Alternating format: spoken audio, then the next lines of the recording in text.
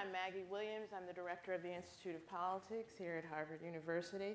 We're very excited to have Michelle Rhee with us tonight to talk about an education agenda for our next president. I want to introduce our moderator, Professor Paul Reville. He has a distinguished history of leadership in education research, policy, and practice, and is a well-known writer and speaker on educational reform. Paul is the Francis Keppel Professor of Practice of Educational Policy and Administration at Harvard's Graduate School of Education, where he's been a faculty member since 1977. He brings a deep practical and personal experience to this conversation.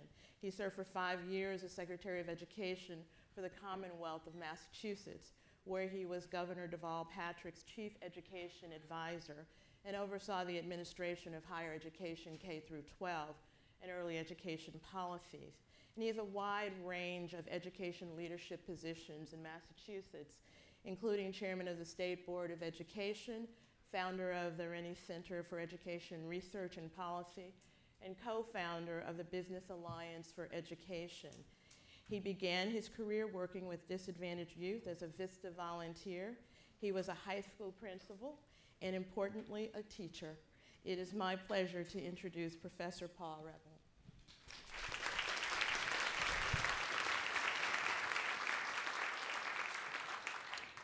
Well, thank you very much. It's a pleasure to be here and an honor to be part of this forum on its 50th anniversary. We've got all the ingredients of a great evening. We've got a great guest, we've got a great topic to talk about, and we've got a great audience. The only thing we don't have a lot of is time. So we've got an hour to spend time together to have a conversation with Michelle. So I'm going to spare you the joke up front. I'm going to spare you the long-winded philosophical introduction, except to say I think it's great that so many people turned out to talk about education in this presidential election year. And I'll just say a word about the format. Our format is such that we're going to have a conversation up here for about 30 minutes, and then we're going to open it up to you. You might be thinking in advance of a question, not a speech. Note I didn't say speech, but a question that you have on the topic. And please identify yourself. There'll be 4 microphones around the room, a couple up there and a couple down here. So we're going to take it away and get started. Tonight we have with us one of the nation's most celebrated and most controversial education leaders. Michelle Rhee has been working for the last 18 years to give children the skills and knowledge they need to compete in a changing world. Just a brief recap of her biography, with which I'm sure many of you are familiar. She began her career as an educator, as a Teach for America Corps member, serving for 3 years in the Harlem Park Community School in Baltimore, Maryland. After that, she founded the New Teacher Project to bring more excellent teachers to classrooms across the country. Under her leadership, TNTP implemented widespread reform in teacher hiring and placed 23,000 new high-quality teachers in these schools across the country. On October 12, 2007, Mayor Adrian Fenty appointed Rhee as Chancellor of the District of Columbia Public Schools, a school district serving more than 47,000 students in 123 schools. She occupied this position for 3 years until October of 2010. Following her work at DCPS, Michelle founded StudentsFirst in 2011. It is a bipartisan national advocacy organization working through political and policy action to ensure every child receives a high-quality education. She led that organization until 2014. Currently, in addition to the StudentsFirst board, Michelle serves on the boards of the Broad Center for the Management of School Systems, St. Hope Public Schools, and Scott's Miracle Grow. Michelle has a bachelor's degree in government from Cornell University, and most important for tonight's gathering, a master's in public policy from this very Harvard University Kennedy School of Government. Michelle, welcome, and thank you for joining us. Thanks for having me.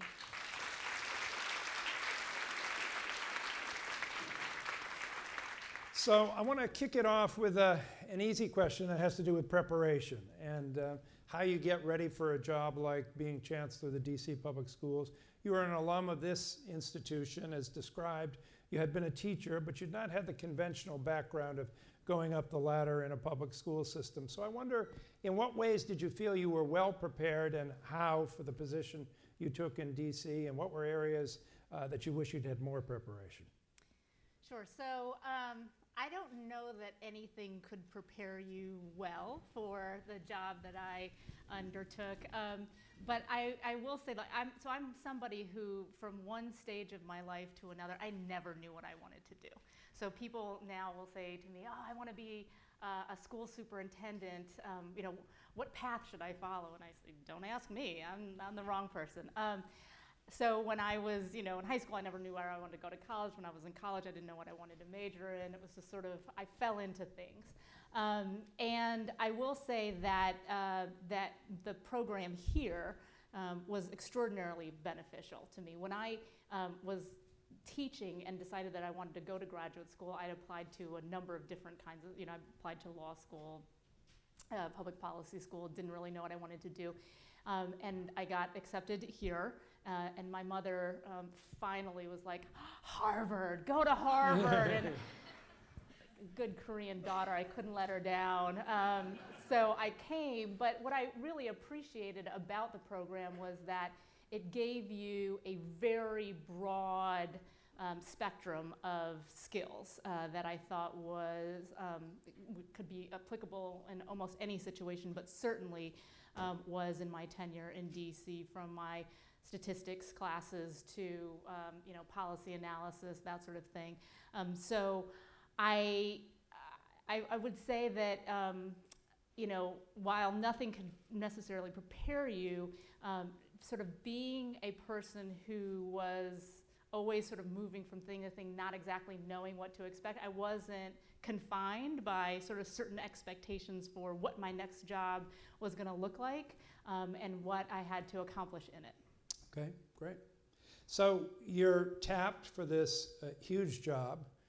You come into the job. I'm curious what your theory of action was as you approached that job, as you evaluated the school system, took a look at it from the outside. What did you think you wanted to accomplish? And then as you look back now, what did you actually accomplish? Where were you successful? Where did you fail? What are the residual signs of your leadership there? It's like, what did you do, Michelle? So I, as you alluded to, came into the job and was not what anyone was expecting. So when I got to DC and the mayor kind of announced me as his pick, I think for about 2 or 3 days, everyone was sort of just in shock because I was the opposite of what people both were wanting and expecting. I was a 37-year-old Korean girl from Toledo, Ohio, who had never run a school, much less a school district. And so I think everyone's sort of common thought was, what on God's green earth was Adrienne Fenty thinking? And that's pretty much what I was thinking at the time too. I came in with a belief in human capital, very specifically. It's something that I feel incredibly passionately about and had spent 10 years building the New Teacher Project around, really believing that we can't change public education unless we ensure that everyone who is in the classroom every day, who is leading a school every day, who is working in a school district every day, is focused on the bottom line of students and student achievement. So that was a real focus of mine. But I'd say that the most important thing was being aligned and on the same page with my boss. Mm-hmm. So the circumstance that I came into was that my boss, Adrienne, ran for mayor, and he says that he went to. He says, this is urban legend, I think, I'm not sure, but he says he knocked on half of the doors in Washington, D.C. and spent a whole lot of time in people's living rooms talking with them about what they wanted in the next mayor. And he said that every house that he went into, didn't matter if it was in the poorest community or one of the wealthiest, that everyone said to him, you have to fix the schools. If you're going to take this job on, you have to fix the schools. And so his second day in office, he introduced legislation that would allow him to take over mayoral control of the schools, and that involved removing the school board from the dynamic, and that the chancellor would report directly to him. So it was he and I, and so when we started off, neither of us had done this before. I'd say that there are a whole lot of people who had said we were ill-prepared to take it on. And what we decided, which I think was really important, was we said, okay, we are not gonna fool ourselves into thinking that we are smarter, cuter, or faster than anyone who's tried to do this before, right? We can't just try to do the same things and do them better. What we could add to the equation is to take a different path, to try something that has not been done before. And we had no guarantee that we would be successful in it, but we knew at least that if we weren't successful, then people would learn something different from our mistakes. And so that was sort of our philosophy, is like, we're gonna do things differently. His mantra was always 100 miles an hour, Michelle. It was the thing at every meeting he'd say, are you going 100 miles an hour, 100 miles an hour? So he wanted change quickly. And then I'd say the last thing was that everything at the end of the day always came down to kids and making sure that we felt like every decision that we made was in the best interest of students. In terms of what we accomplished, I'd say that it wasn't nearly what we had hoped. Our goal at the outset was we thought we were going to have 2 terms in 8 years. And we didn't have that. We had half, 4 years. I think what we managed to do was to set the district on a completely different trajectory. Whereas when we found it and when we took over, it was the lowest performing school district in the country, and many people said the most dysfunctional. After our first few years in office, we became the fastest growing district as it pertained to student achievement levels. And another thing that I think happened, which was very significant, was we changed a 40-year downward trajectory in student enrollment, and we actually turned that around, and actually my last year in office was the first year that we saw an increase in enrollment. So I think we were gaining the confidence of families slowly but surely.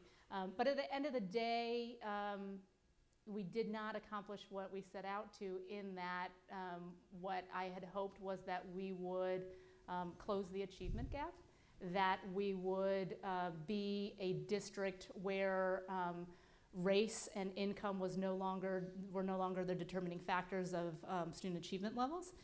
We made some progress towards that, but certainly didn't achieve that goal. Mm-hmm.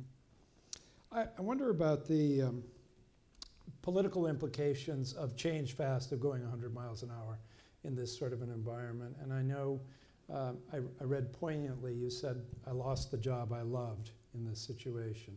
You went from what Huffington Post called the brightest star in the firmament of education reform, cover of Time magazine, cover of Newsweek, to all of a sudden you didn't have the position you wanted. And that was all tied up in the politics of it. You a number of times said you're not really a politician, but yet you're thrust into a very political job. Talk about the political lessons that you engaged in, or that you learned from this experience. The biggest lesson is that I'm a terrible politician. I think that the biggest lesson that I learned was the fact that so much of education is political. And I was extraordinarily naive when I came into office. I sort of felt like, okay, if I put my head down and just do the right thing and we start to see results, then people will like those results and want more of them, and then we can stay. And that was incredibly naive when I look back on it now. And I'd say, one of the biggest lessons that I learned was that what we were undertaking was essentially a political campaign, but I didn't know it at the time, right? And one of the biggest things in a political campaign is messaging, right? Communication and messaging. And I was a political novice. So, for example, I'd never really dealt with the press before. And so when I first got into office, I made the enormous mistake of every time I went to a press conference, I would actually answer the press's questions, which got me into a whole lot of trouble, right? I didn't, until later, realize, like, you're not supposed to answer their questions. You're just supposed to say what you want to say, right? It doesn't matter what the question is. But I didn't know that, and I answered their questions, and but you also had sort of a truth to power kind of bluntness that was characteristic of the way in which you led. Do you regret that now, or was that the right track to take? Well, like I said, it got me into a lot of trouble. Yeah. And I mean, it's my personality, right? So I tell the truth. I'm a terrible liar. You can ask anybody who knows me. So I just stay away from it. But it certainly did not help my case. It didn't sort of help the kind of campaign that we were on. In terms of me being so honest and being so straightforward and being so blunt, you know, it often times got us into trouble because, you know, I would, for example, do a 30-minute long interview with a reporter. They'd ask me all kinds of questions about what we were doing that was good and that was sort of, you know, producing results. And in the last 30, you know, seconds, they'd say, so what about if you have an ineffective teacher? And I'd say, well, if you have an ineffective teacher, then you need to move them out of the system. And then that would be the headline, right? And it sort of seemed like that was the only thing that I wanted to talk about. And that, honestly, that was a shortcoming on my side. I can't blame anybody for that. It was just a miscalculation and a lack of knowledge about how those things worked. So you had a huge fan club. A lot of people loved you and celebrated you. You also had a legion of critics. What did the fan club get right? So you got permission to brag. And as you think about the different kinds of criticisms that were leveled at you, not just at the time, but in retrospect, everything from teacher evaluation to test scores to school closings to all the controversial things you had to engage in. What sticks? What's a fair criticism, and what are things that are out of bounds? What did the fan club get right? I don't know. I mean, sometimes I'm out with my kids. I have 2 teenage daughters, and every once in a while we'll be out and somebody will come up to me and say, oh, you know, you're Michelle Rhee, you know, can we take a selfie? And my kids are always like, what? So that always keeps my ego in check. Yes. I think in terms of the critics, you know, there were a lot of criticisms about particular actions that we took, and I'd say that a lot of those criticisms, like, were right. You know, I did not make all of the decisions that ended up exactly the way that we wanted them to. And so if somebody came now and said, well, you shouldn't have gone to K-8s, you should have kept standalone middle schools, I said, yeah. You know, a lot of those sorts of criticisms I think are absolutely valid, and I would never say that that every decision that I made was a good one. I'd say though that a lot of what people say about me not necessarily is unwarranted. It's just it's too simplistic, right? When people say, oh, you know, she wants to blame teachers for everything, or you know, she doesn't like teachers, or she's too hard on teachers, that sort of thing. And the reality is that's not the case. I don't think that teachers are the problem in our education dynamic. I think that teachers are the solution to the problems that we face. I have tremendous faith in teachers and their power. I have seen it over and over and over again. And so I do put a lot of stock in teachers. It's not that I think that teachers can solve every problem in society, but I do think that they can accomplish a tremendous amount with kids. And so, yeah, I put a lot of emphasis on them. So I'd say that things are there's always like a kernel of truth in probably every criticism about me, but it's the reality, I think, is much more nuanced than kind of what it's made out to be. You sound like a pretty good politician to me. No, like I said, I am terrible at it. I wonder, you know, just while we're on a few specifics, I can't resist as an ed school professor to ask, you know, about the whole, you know, we're embroiled in a lot of controversy now about testing or about common standards and things of this nature. And we'll come to the presidential campaign in a moment. But you put a lot of emphasis on quantifying quality.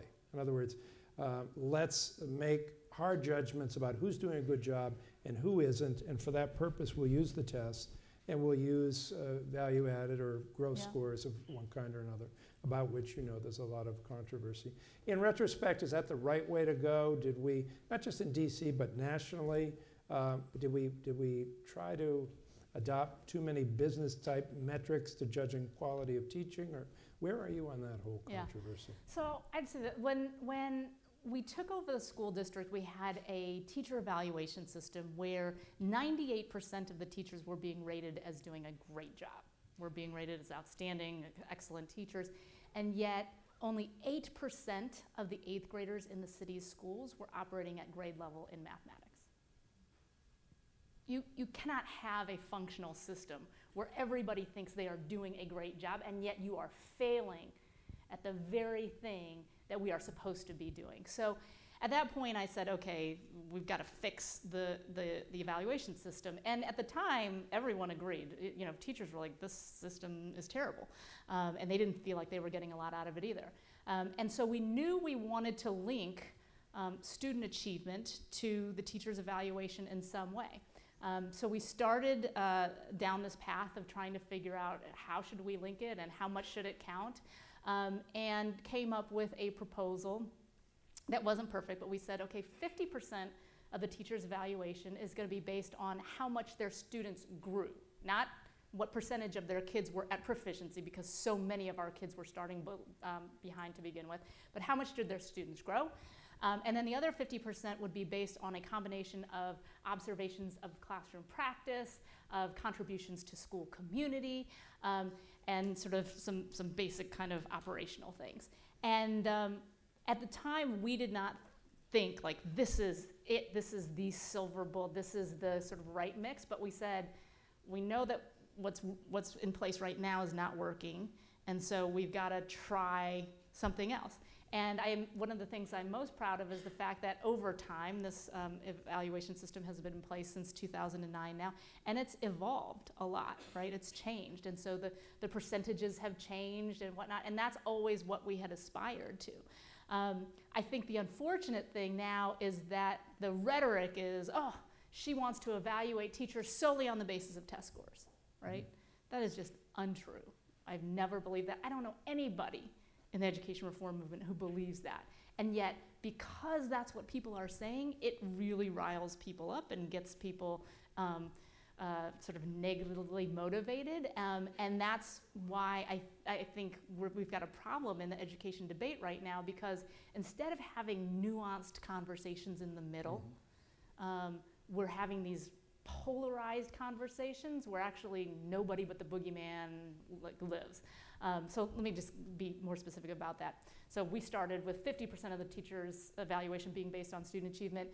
In Connecticut, as an example, the AFT, the teachers union, signed on to a teacher evaluation system where 35% of the teachers' evaluation was going to be based on student achievement, right? So, okay, great. Let's have a conversation then about that 15%. Because I'm not sure that 50% is right. You're probably not sure 35 is right. Like, let's try to figure out, should we pick 30 cities and have 10 of them do 50 and 10 of them do 35 and 10 of them do 42.7, whatever, right? And then let's just sort of see how that goes and talk about those things. But instead of having that kind of substantive and real conversation that would actually move the entire sort of system forward, we're having these crazy conversations about, well, she wants to evaluate teachers solely on the basis of test scores, and these people don't want any kind of student achievement. And I mean, those are sort of the meaningless ones, and I think that's part of the challenge that we have. But to answer your question, I think that when you start to measure things in a meaningful way and it's high stakes, then you're gonna have a lot of really strong feelings. Right. And when you put that, let's assume for the moment, about which there's controversy, but that you can get valid and reliable indicators, then when you make it count and you make it important, that pressures the system in ways that then you get sometimes perverse responses. That's not a reason for not doing it, but that it puts pressure on people to perform in ways that they hadn't before. And you had subsequently a lot of queries about cheating and scores adjusted and things of that nature. So I'd say this, I mean, what gets measured is what moves, right? That's a sort of common phrase that is utilized, and I think that is absolutely right. When you're not paying attention to it, when you're not sort of focused on it, then are people really kind of working towards something? And one of the things that I am proudest of about the teacher evaluation system that we put in place is there are a number of studies that have come out recently that actually show that this specific teacher evaluation system resulted in more highly effective teachers staying in DC, more ineffective teachers and minimally effective teachers leaving the system, and resulted in higher levels of student achievement. Sounds pretty good, Pretty good right? set of outcomes. Yep. But I think that at the same time, what I would also say is that this system and others like it in other places have, in some cases, caused people to have an overemphasis on the test scores in a way that is absolutely, to your point, perverse, right? So, which some people, in fact, argue is responsible for the whole backlash against Common Core. Against, absolutely. I against mean, when you testing think about and it, things of that right? nature. What parent doesn't want to know how well their kid is doing, whether their kid is on grade level or not, you know, that sort of thing. So the test itself is not, I don't think, the issue with anyone. I think what parents are pushing back against is this feeling that they're taking their kid to school and what they're hearing back from their kid is that the test is the only thing that matters, right? So I have 2 kids myself, and I remember when my youngest daughter was in the 4th grade, she came back from school one day in April, and I said, do you have any homework? And she said, no, we're not really, you know, in school anymore. And I was like, what are you talking about? And she said, well, the TCAP is over now, so we have field trips and we watch movies. And I was just like, this is what drives parents crazy, right? This because she was getting it from the school, obviously, right? So there are people who were basically communicating to her that once the test is over, then school doesn't matter anymore. And so what parent isn't going to push back against that? So I'd say there's sort of, you know, you got to find the balance. We have to measure whether or not kids are learning and where they are, where we want them to be. But at the same time, it cannot be sort of, this test cannot be the end-all, be-all. You have to find something in the middle where people understand, yes, we are going to measure results, but those are just an indicator of what we actually really care about in terms of student learning. And again, the unfortunate thing is that's not where the conversations are happening. Well, you've touched on the conversation, and I want to go to the national conversation. The campaign, which obviously involves a federal role, and what you think about a federal role in education. You were in the nation's capital, which happened to be D.C., and you were in the D.C. public schools. You know, we have, as you've alluded to, a lot of bipolar, oversimplified, dichotomized discussions on education. We have a lot of people out there with very strong rhetoric about what they don't like in education, not much in the way of vision on where we're headed. If you were an advisor to one of the major candidates right now, what kinds of advice would you be giving them? What kinds of positions would you be trying to influence them to stake out on education? So this is why I am not a good politician, because I would probably not give them the advice that would get them elected. But we're still interested in what you'd say. Because what I would want to say, whether it's either side of the, so I'm a Democrat, and what I would want to say to Hillary would probably be the same thing that I would say to the Republican candidates is, come on. Like, you know what's right. I mean, these I'm sorry, so I am a Democrat. I don't dislike Republicans, but Republicans have lost their minds when it comes to Common Core. Y'all are wrong on this one, okay? Common Core is just, I mean, it's obvious. You need a set of internationally benchmarked national standards to ensure that every kid, regardless of where they live, whether it's in Jackson, Mississippi, or Sacramento, California, or Kansas City, Missouri, the expectations that we have for them are high and uniform, right? There is nothing wrong with that. But, you know, now Common Core has become this basically like a political football. And it's because after Obamacare, it's like, what else do we want to attack Barack Obama on? Oh, yeah, let's say he's, you know, trying to take over, the federal role in education, which is just ridiculous. And I'd say the same thing on the side of the Democrats. Like, come on, Hillary, you believe that charter schools are good and school choice is good and empowering parents is good. You can't say it, but this is what the vast majority of reasonable Americans, believe in these things. And so I get that to get out of your primary, you have to sort of run to the extremes, but that is not where the vast majority of Americans are. So again, not good advice. So I can't be a politician or a political consultant. Yeah, that's quite all right. There are lots of other options out there. Let's be thinking about questions, because after this one I'm going to go to the microphone. So if you want to line up at the microphones, if you have a question, that's fine. Talk a little bit, if you would, about the relationship of schooling as currently constituted to poverty. And this talk about dichotomies, we get a dichotomized discussion between, on the one hand, people who say, well, there are no excuses. I don't want to hear about poverty or children's backgrounds. If we get schooling right within the four walls and do the right things with the time we have, everybody can come out, as Horace Mann hoped they would, with that schools are the great balance wheel, the great equalizer. We've got a meritocracy. Others believe there are so many factors going on in children's lives outside of school that influence whether or not they can benefit from school, as well as whether or not they do well in school, that unless you're attentive to those outside factors, you're never going to be fully successful in school. What do you think about that? What are the nuances in that discussion for you? Well, it's very similar to what I've been talking about before. The answer is in the middle. And if you, there are lots of people who believe that I'm sort of the kind of one of the captains of the kind of no excuses. The hard-ass school. Yeah, that. The pricklies versus the gooeys. Yeah, You're yeah. the queen prickly. And so if you assume that that is correct and you want to hear what I say, does poverty matter? Absolutely.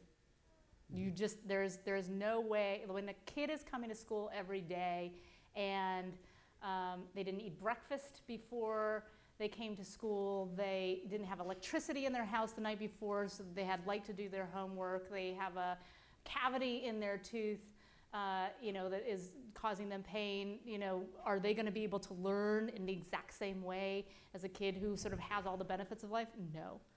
That said, I'm a big believer that we cannot fix the problem of poverty in America today until we fix the problem of education. And the way that we break the cycle of generational poverty is to ensure that the next generation is well educated. And so no excuses for me is not like those things don't matter. I think it is, those things matter a ton and they put kids at a disadvantage, but we cannot allow that to be a reason why we do not push kids to excel and be successful in school. So that, to me, is sort of the difference in all of that, because there are so many stories of people, not just across this country, but across the world, who grew up in poverty, and the thing that saved them, the thing that got them out of the poverty was because they got an excellent education. So we have to be focused on that. And I think for people who say, you can't hold schools accountable, we have to fix the problem of poverty first, I just think that's wrong. If we wait, then we will be waiting forever potentially, and we just can't afford that. So I'd say from my camp, it's like doing things simultaneously. Because you have high expectations of kids, because you want to put them through a rigorous academic experience, that does not mean that you also can't have a health clinic at the school or free and reduced breakfast, lunch, and dinner programs to ensure that the nutrition is there. Those things are not, mutually exclusive. So high expectations and high and sometimes differentiated supports depending on what students need. Absolutely. Great. So you should be a politician. Okay, well, I thank you for a great opening conversation. And again, we've got only about 25 minutes left in our time together. So I'm going to ask questioners to identify yourself and give us a brief question. Good evening, Ms. Rhee. My name is Zahn Okuda Lim. I'm a master's student at the Graduate School of Education, studying education policy and management. You mentioned this phrase, going at 100 miles per hour, but that motto brings to mind another motto that rings true in the policy realm. That is, if you want to go fast, go alone. If you want to go far, go together. The Ed School organized a forum last fall with Kaya Henderson, the current chancellor. She talked about her work with family engagement and engaging communities before making decisions affecting schools.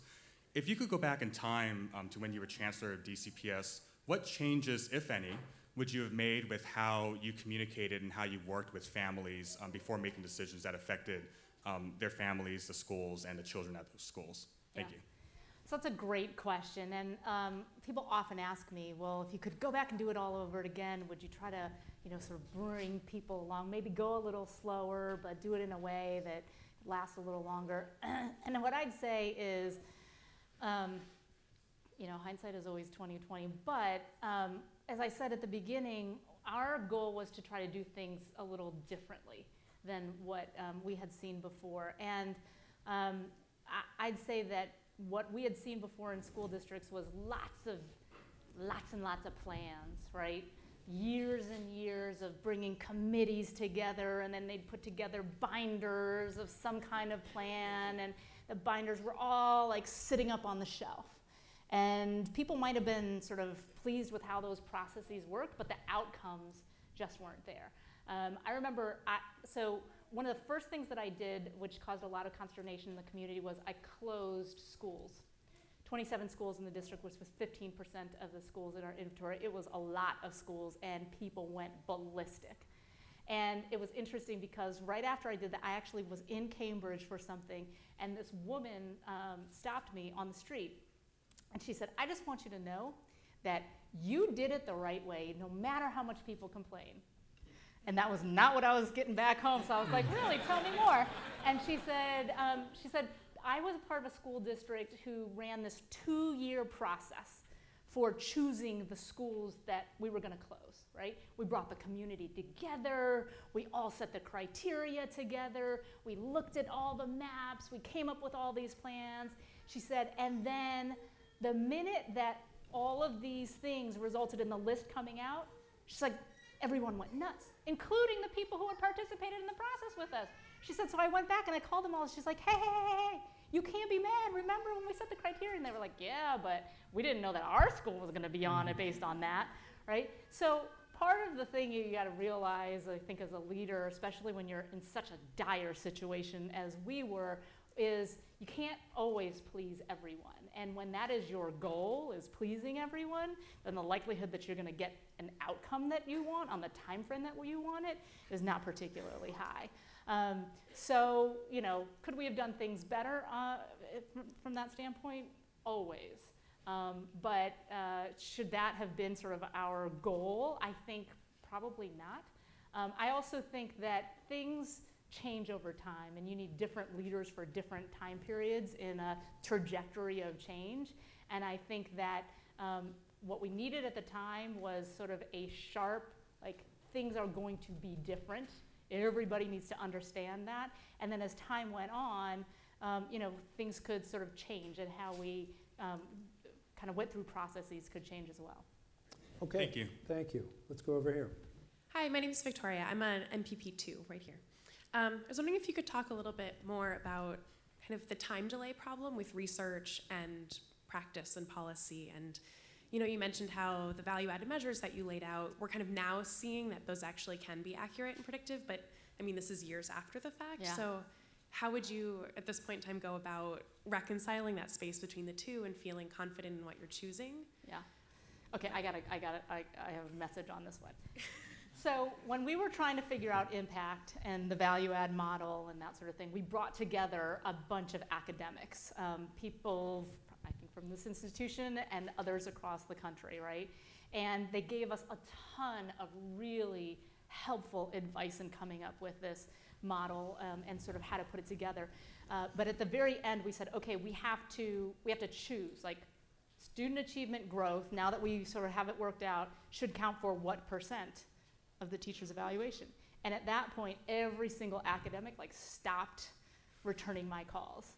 And I was like, wait a second, what are we even talking about? You guys are the smart ones, you know. And they're like, oh no, we cannot engage in that conversation with you. It is too high stakes, and we would not. I was like, okay, I won't tell anybody it was you. Just tell me what the answer is. I'll pretend like I came up with it on my own. And there was such a a reticence and a pushback against from the academic sort of world to putting these things into practice. And it literally drove me crazy. And I was like, y'all, if we wait until we have the proven evaluation system in order to change things, like, it's not going to happen. Academia and studies and whatever, it moves so slow. And oh, by the way, you got to have something to study, right? You got to put something in place first. So this belief that somehow, like, you know, people say, oh, we shouldn't experiment on kids, and you know, you put something in place that you didn't know worked. That is true, but we already know that the other thing that we were utilizing was crap and didn't work, so why are we continuing with that instead of trying something that we don't know necessarily that it'll work, but maybe it'll be better? So my sort of push would be for the academics to get a little bit more connected with the real world and be willing to take some risks and kind of get their hands dirty with some of these districts that are really struggling with these issues. Good, thank you. Sir, up there. Okay, thank you. My name is Jun Dong, a first-year MPB here in HKS. So your path has always been to help the children to achieve their potential. So upon your graduation in HKS or in early stage, you have many options of your career. So as you said, you are a politically novice in the career. Then why did you choose that particular career that is potentially so controversial? Yeah, that's a good question. So I had worked for 10 years before taking the DC job as the CEO of the New Teacher Project, which is a nonprofit organization that worked with school districts and state departments of education across the country on hiring teachers. And in that role, we worked with most of the large urban districts in the nation, and in every single one of them, I wanted to go home at the end of the day and like poke a fork in my eye. It's like, why are you not doing these obvious things that, you know, will lead to higher quality teachers in your classroom or what have you? And when the opportunity sort of arose for me to take this job, at first it was like, why would I ever want to be an urban superintendent? That's the worst job in the world. But then the next thought was, okay, you can't just complain about the superintendents and what they're doing or not doing. You have to be willing to kind of take a walk in their shoes and see if you are going to do any better. So that's really what drove me was, you know, I thought I had not all of the answers, but you know, some pretty good ideas about where to head, and it was the opportunity of a lifetime, I think, to be able to actually implement those with a boss who was like, go. So that's why I did it. Great. Yes, ma'am. Hello. Hello. My name is Rosie. I'm a mid-career 15. I graduated. I'm a visitor today. Thank you very much. It was very inspiring.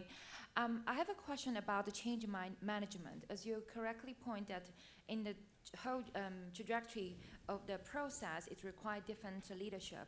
I'm wondering whether you can share some insights, like if you would approach the issue differently, whether you would try different approach. For example, instead of jumping to the issue or point out the root cause, you probably want to recruit a cohort of people, support you, follow you, and ready to do the change with you. Whether there should be some support from the board of directors and manage their expectation and potential pushback when you manage it down, and when you point out issues, potentially will make a lot of people feel less competent as they thought to be. I just want to share a little bit more about this change management. So the potential leaders we're going to become will be prepared, because very likely we will be posted in the position that we're becoming the firefighters, but not necessarily people want you to, you know, put out the fire in 5 minutes. They probably want to see maybe 10 minutes we'll have a better situation, but firefighting is not the best case. But in your case, I'm wondering whether if you're going to do that in 8 years, it will generate a better result. Thank you. Yeah. I mean, I think that's a good question in terms of change management. I think for every leader, you have to know your strengths and weaknesses and have to know what kind of a leader you are and in which circumstances you are most effective. And so I'd say that, you know, there is a philosophy of leading from the front, there is a philosophy of leading from the back. Because of my personality and kind of how I like to kind of position myself, I probably wouldn't be a great lead from the back leader because I'm super impatient. And so when people, you know, I'm like, come on, let's go. And so I am more of a lead from the front type person, but the circumstance that we were in, I think, called for front of the pack leadership because people did not want to sit around any longer in DC where we were spending almost $20,000 per student per year, and yet we had the worst outcomes in the entire nation. Like, nobody really wanted to sit around and like talk about that anymore. People just wanted to know that something different was happening. And so I think that my leadership style was a good match for what the community needed at that point. I want to also say one other thing, and sort of it goes with what you're saying. I think that the narrative that was created in DC a lot of the time was, you know, Rhee and Fenty were doing these things and the community did not like it, right? The community pushed back. And what I would say is that that was true in some ways and was not the case in other ways. There were a lot of people who supported what we were doing. I remember I was in Target one day with my kids on the weekend and I was pushing my little cart through and I see this lady, she's like looking at me and running to the aisle and like, I was like, oh my gosh, what is going on? And finally she came up to me and she's like, hey honey, she's like, don't let the crazy people run you out of town. She's like, I've been in this city for, you know, watching the system for 40 years and you're doing exactly what you should be doing. Keep going. But she wasn't gonna, you know, come to a city council meeting and wait all day long to testify. There were a lot of people out there who appreciated the fact that we were moving fast, that we had a sense of urgency, that we weren't gonna be patient about the fact that, you know, 8% of our kids were on grade level. They just weren't organized in the same way that the opponents were. And I think that was one of my major takeaways, that you know, giving voice to those people, it doesn't mean that everybody felt that way. It doesn't mean that that would have meant that there would be no opposition. I think it would have helped us to show that there was a balance in the equation, that it wasn't just this lopsided story that was sort of put out there in the press. Thank you. Okay, let's come down here. Michael Scott Jr. in the school leadership program at Hugsy. And so I have sort of two wanderings listening. The first is, as you think about managing all of the stakeholders that were involved in this process, so you've got teachers unions, you've got parents, you've got other administrators, you've got community organizations, city council members, the mayor. How did you sort of get to a place where you were able to get the right people on board for the changes you were able to make, and then also manage your relationships with them to be successful? Because I think it's hard to argue with the outcomes, but obviously the process was a little messy. And so the second wondering is if you can share how you made it through that. And so not only is there me, but then there's 3 of my classmates in the front row who are aspiring principals. And so and systems leaders, and as we think about going into this work coming the fall and long term, it's like, that job is really tough, but those kids in DC are on a much better trajectory as a result of it. And so as we think about that, can you share some advice to us that keeps us wanting to continue to do this work in spite of what pushback may come? Yeah. So one of the things I'll say is you said no one can argue with the outcomes, but the process was a little messy. I absolutely agree with that. But I would also say, like, what process wouldn't have been a little messy, right? That got the outcomes that we wanted on the time frame that we got them on. Can you imagine how that could have happened in a nice, neat way where everybody was on board? I can't. I mean, I don't know anywhere where it has. I mean, if it has, then I would say, okay, go that route instead of what I did. But I've never seen it happen in a way where sort of you have that buy-in. To answer your question, though, I'd say for me, a lot of it, again, sort of is about personality. So one of the things about me is that I am not a super sensitive person. Yeah, right. Surprise, surprise, right? So I remember like early on in my tenure when we were going through the school closure process, which was very tumultuous, I would go into these meetings and people would just be yelling and screaming at me and calling me names and casting aspersions. And I'd come out and my staff would be like, ugh, like, oh my gosh, that was so terrible. And I'm like, it's all right. Like I would any day rather deal with anger than apathy, right? The saddest school closing meetings that I ever went into were the ones where no one in the community frickin' showed up. So I would rather deal with angry people screaming at me because they believed in what, they cared, and then we could sort of duke it out, as opposed to like nobody even thinks that this school can do any better. They don't care if it's getting closed or anything like that. My mother, when I was going through that process, came to town to visit me, and I came home from one of those school closure meetings. It was like 11 o'clock at night. She comes into the kitchen. I'm making myself a peanut butter jelly sandwich, and she's like, "Are you okay?" And I said, "Yeah, I'm fine." She's like, Did you have to work at that? I mean, some people who coach leaders say, well, don't take it personally. It's not about you. It's about the position. Yeah, so, people work at that. But did you have to work at it? So it was funny because my mother says, I said, "Oh, yeah, I'm fine." And she says to me, she said, when you were little, you never used to care about what people thought about you. She said, and I always thought that you were going to grow up to be super antisocial. She said, but I see now that it is serving you well. So I think I had some of that in me all along. Right. Good. Okay, thank you. Let's go over here. Hello, my name is Alozia Modesta. I am a PhD student at University College London, and I'm currently participating in the Harvard Executive Education. I just have a very simple question for you. Do you think that your gender as a woman affected the way people perceived your performance, and also the way you yourself framed in negotiation for education? If you did, are you able to share those experiences with us? Thank you. Yeah, absolutely. Without a doubt. I'd say race and gender both played a factor in sort of how I was perceived in the district. I remember early on when I was doing the work, a magazine reporter was following me around and sort of wrote an article on me, and in it he wrote, in her slim black pants and Manolo Blahnik heels, clicking through the hallway.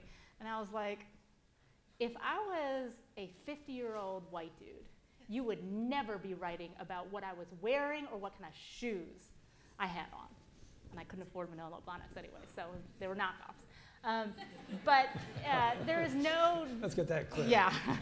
No doubt in my mind that part of sort of how I was perceived and kind of the sort of consternation that people had was because of sort of gender and racial stereotypes about what I should have been doing and how I should have been handling the job. And I think, me being forceful and frank and focused on accountability and that sort of thing, if I would have been a middle-aged white guy, I don't think it would have been as much of an issue as it was because I wasn't. Okay, up here in the mezzanine. Hi, my name is Heather Hamilton. I'm currently a mid-career student here at HKS. Thank you very much. I voted for Adrian Fenty the second time around and was really disappointed at the outcome.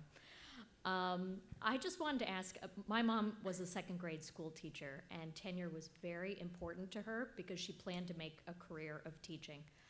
I don't know whether or not the second generation of teachers care as much about tenure. I see a lot more movement in this generation.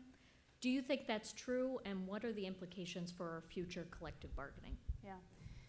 So I'd say this, that every effective teacher that I've ever talked to doesn't believe in what tenure has become, which is essentially a job for life regardless of performance, and it's the thing that oftentimes ensures that ineffective teachers can actually stay in the classroom and negatively impact kids for a very, very long time. No effective teachers think that that's a good thing. But what effective teachers do care about as it pertains to tenure is that oftentimes they are subjected to arbitrary and capricious actions on this part of WAC principles and that sort of thing, and they want to know that there are protections around that.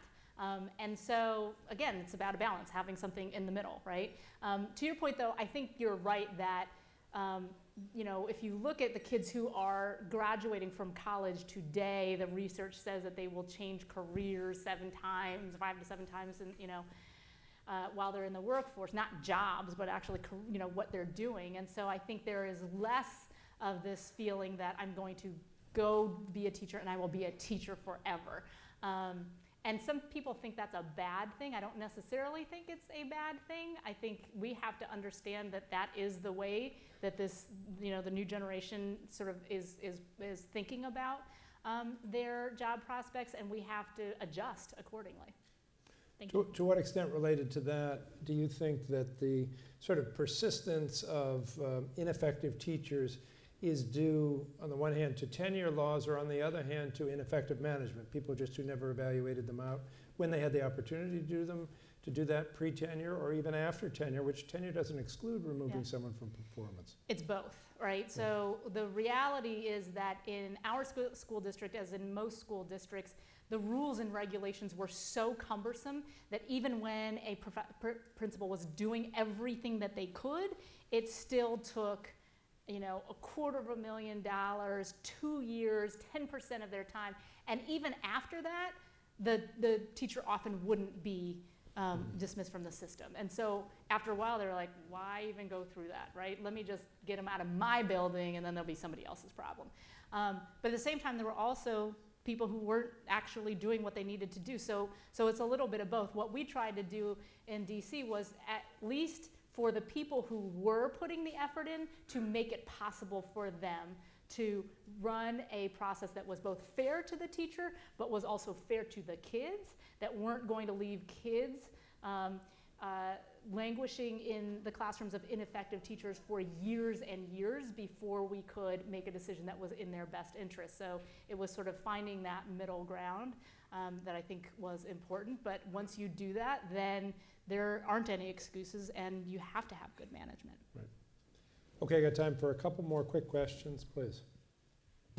Hi, I'm Devin. I'm a freshman at the college. I was wondering, there's a lot of debate over the purpose of education. You said your child said that because the tests were over, they didn't have to go to school anymore. And in my high school, the purpose of high school was to get into college. Some people believe it's preparing for a professional career. What do you think the purpose of the K-12 education is?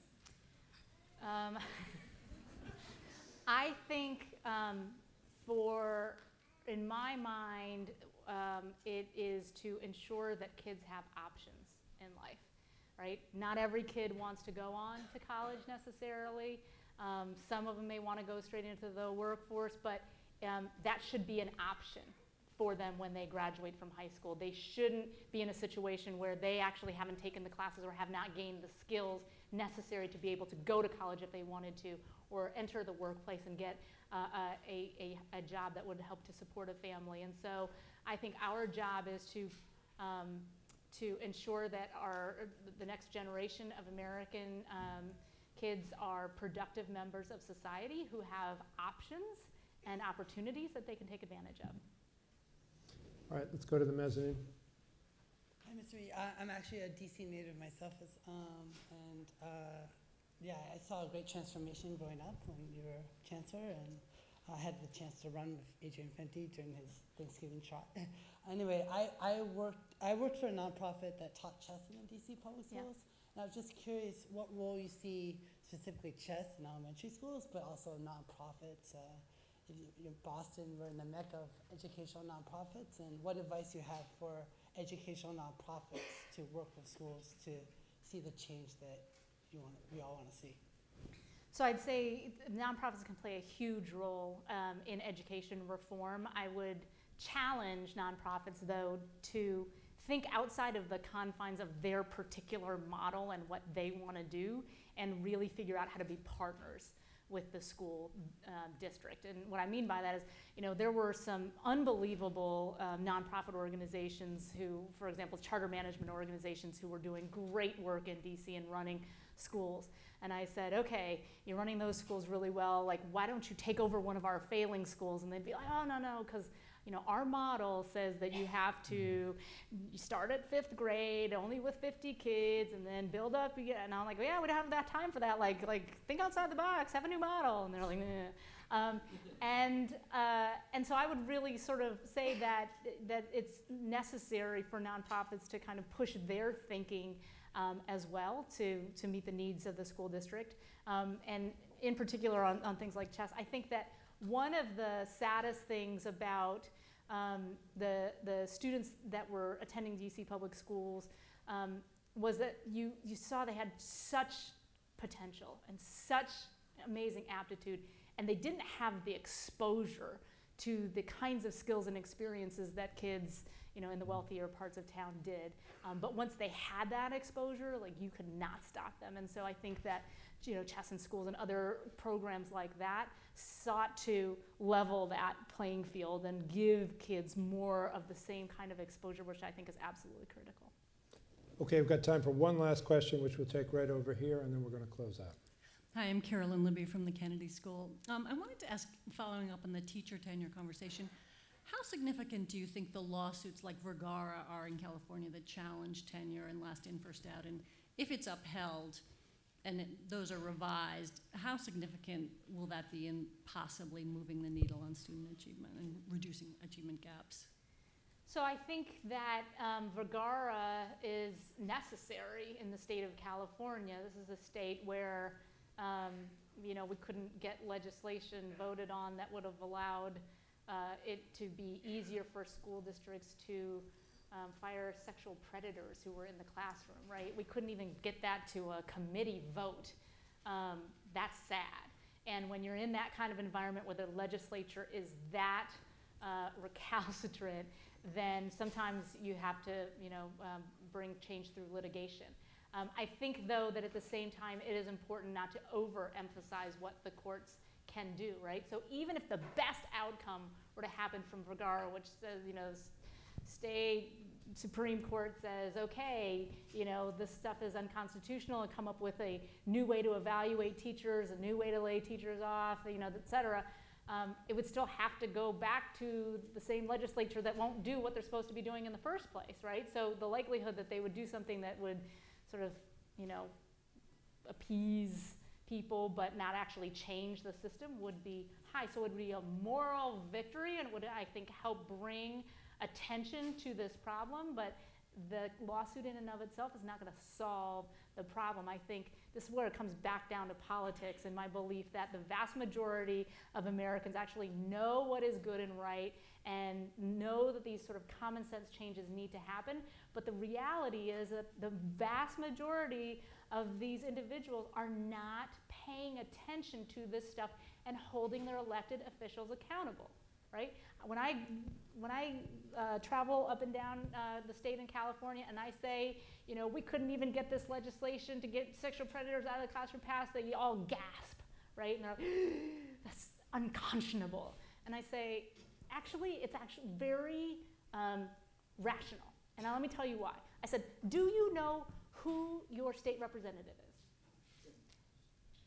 Almost nobody can name their state representative, right? And I said, so you not only do you not know the person, you certainly don't know what committee they sit on, and you definitely don't know what votes they're taking in that committee. But you know who does? The teachers union. They know every vote that every single legislator is taking, and they hold them accountable. You vote the way we don't want you to do. We're going to run somebody against you. We're not going to, contribute to your campaign, et cetera. And they have no pressure from their constituents to do otherwise. So they're acting in a very rational manner until the general public gets up in arms about these issues and starts to hold their elected officials accountable for the crappy decisions that they are making. Nothing is going to change. Okay, thank you. Absolutely.